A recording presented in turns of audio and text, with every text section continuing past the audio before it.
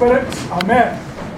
Please be seated, dear friends. When I raise my hand, the response to my song is Masiti. Let me hear you say that. Masiti. Masiti. Ah, very good, very good. So again, trust yourself. It's okay. We do all this with intention. We sing, we stand up, we sit down. This is more than just pious Pilates. This is to get the body going. Right? Amen. Siya kudumisa. Masiti. Amen. Siya kudumisa. Masiti. Amen. Ba. Amen. Ba. Amen. Siya kudumisa. Masiti. Amen. Siya kudumisa. Masiti. Amen. Siya kudumisa. Guys. Amen. Ba. Amen. Ba. Amen. Siya kudumisa. I like, well done, chapel, well done, well done. It is good to be here. Thank you. And if you can't hear me outside, put your hand up so that I can slow down, because like the Beatles song, you get carried away.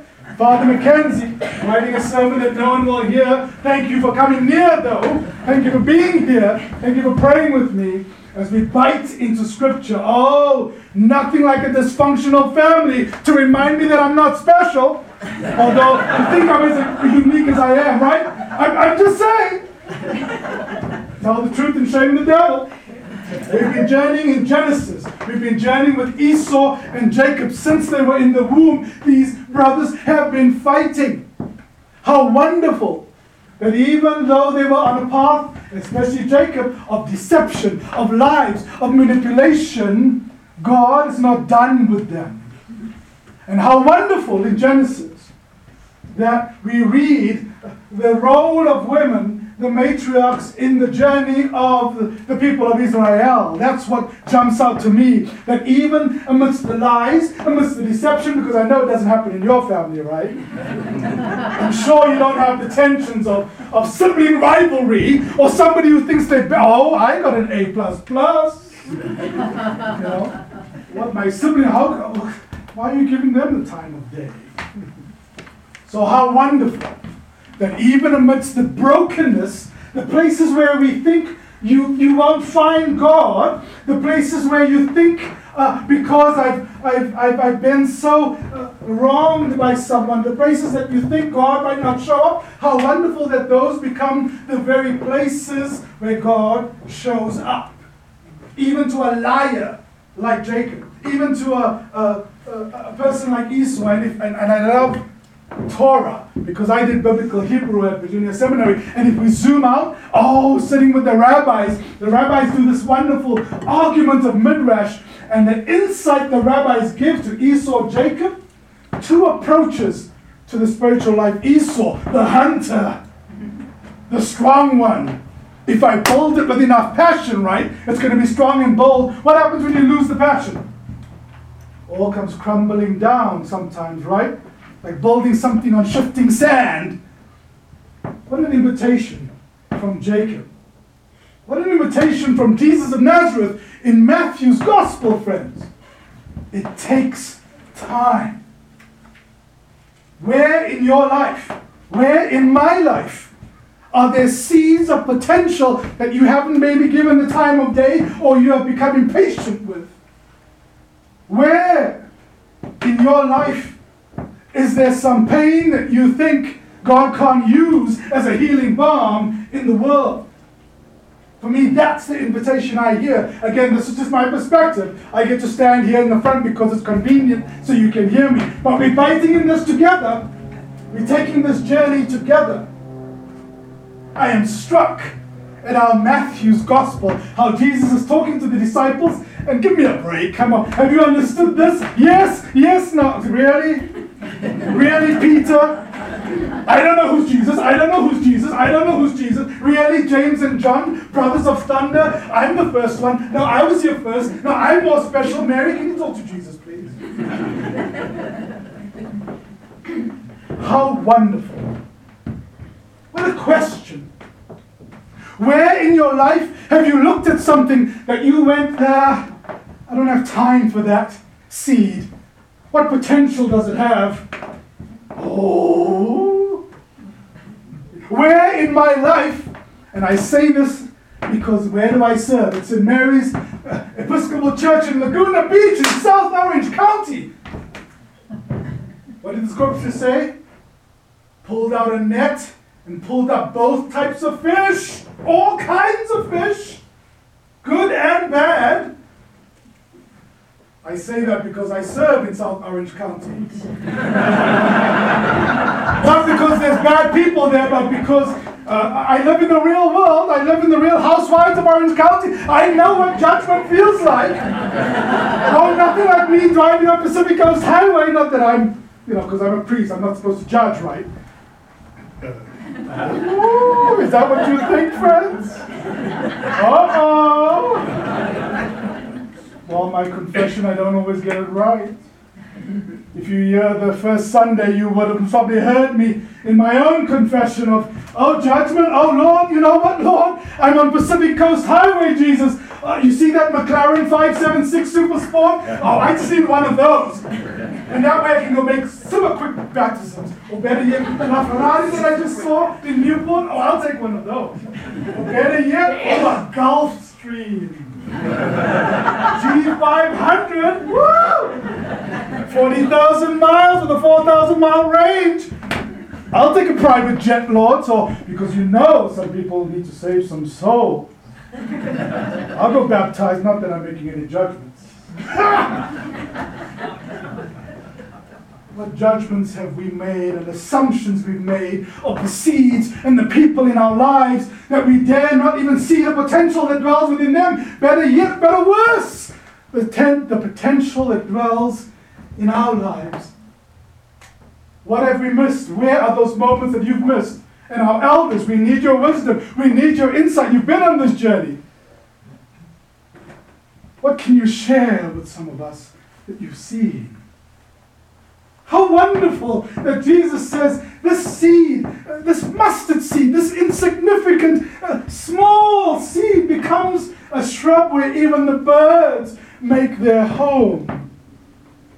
What does it begin to look like? When you take the brokenness, the pain in your heart and it becomes a healing balm in the neighborhood, in your home. Who do I need to forgive in my life? Which Esau do I need to call up and say, forgive me? Who in my life do I need to maybe even let go?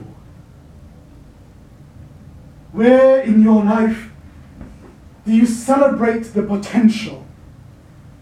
And where in your life do you have to accept that you don't always get it right, or like that wonderful computer program? Because again, I'm a Gen Xer who grew up in Cape Town, the one last paradise left, although Grand Tetons is a good second. Indian Ocean, Atlantic Ocean, woo! Right? And so I remember those Amstrad computers where I needed a floppy disk to start that, and then that language of WYSIWYG, what you see is what you get, right? Is that always true? Because that's not what Scripture reminds me. Especially you've heard it said, love God, love neighbor, love yourself. Right? And this is more than just self-aggrandizement. How do you and when do you stop comparing yourself to the neighbor? For me, that's loving self. When do I stop being critical of myself? How could you have done that, Lester? I've heard it said that guilt is not feeling bad about something you did. Guilt is actually hating yourself. When did we make guilt a virtue? Blessings to whoever's calling you. Seriously, I mean blessings to them. May we redeem, and that's why I believe God has called me to be a priest and wear these dramatic vestments, to redeem the kind of Christianity I've experienced in my life. Growing up in apartheid South Africa. Again, I grew up with some of my heroes, the giants in Southern Africa. And the mothers. That song that we sang, the songs of hope. What does your song, your seed, your song of hope sound like when you are stuck on Broadway in traffic? When you are stuck on Snow King Avenue, impatient? Maybe that's just me.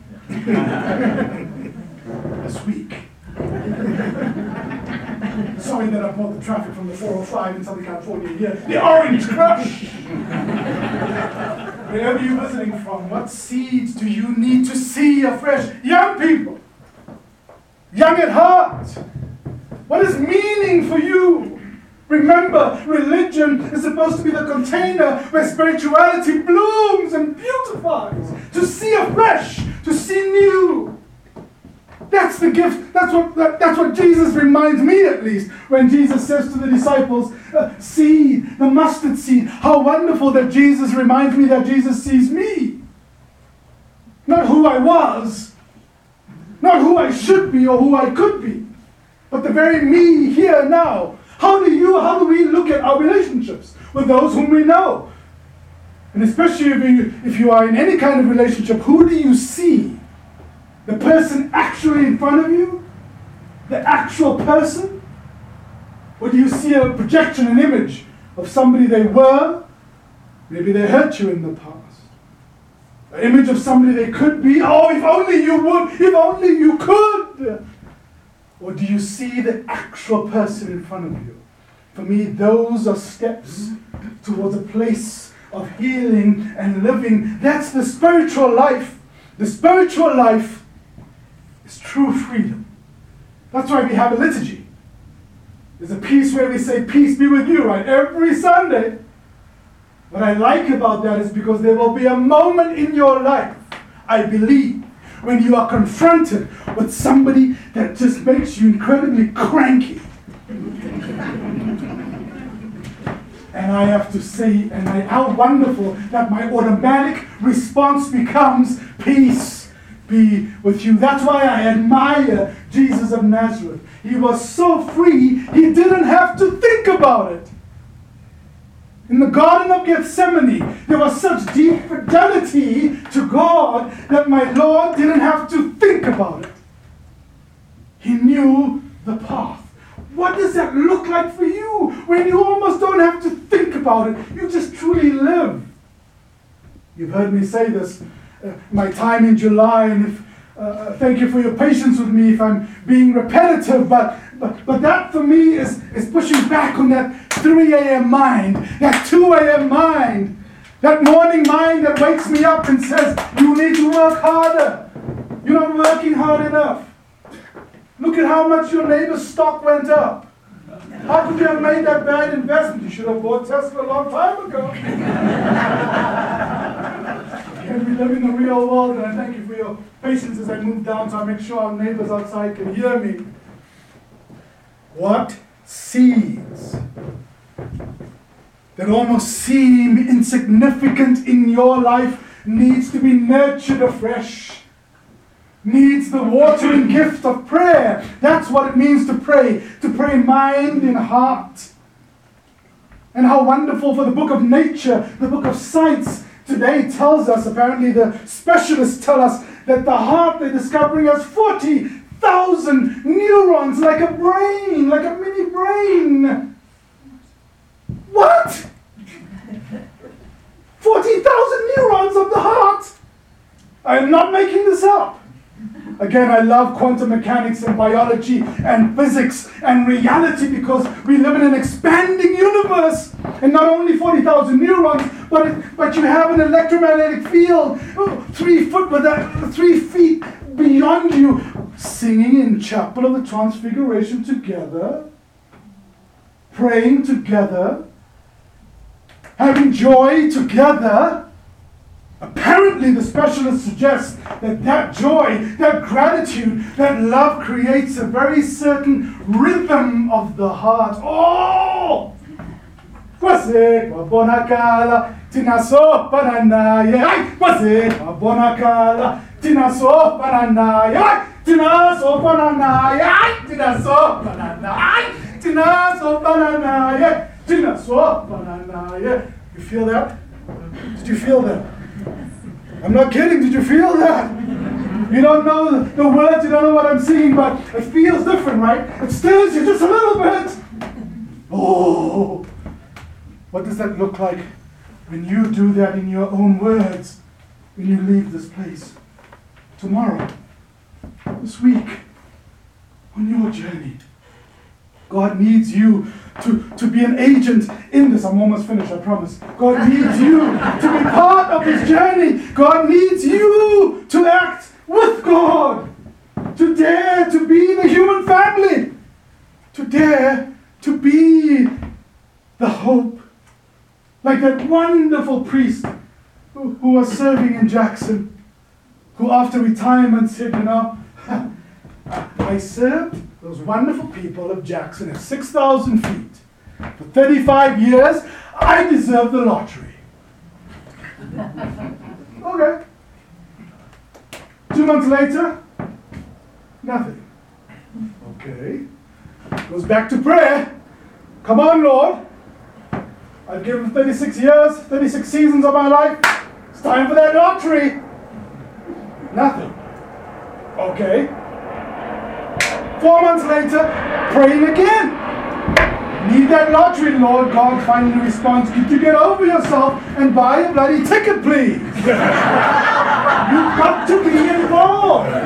You've got to be part of the process. You've got to be agency. Like, no, don't be like the don't be like the Episcopal vicar from sub-Saharan Africa with a big long beard that's on fire, standing on a hose, and the neighbor says, "Your beard is on fire." He says, "I know, can't you see I'm praying for rain?" Come on.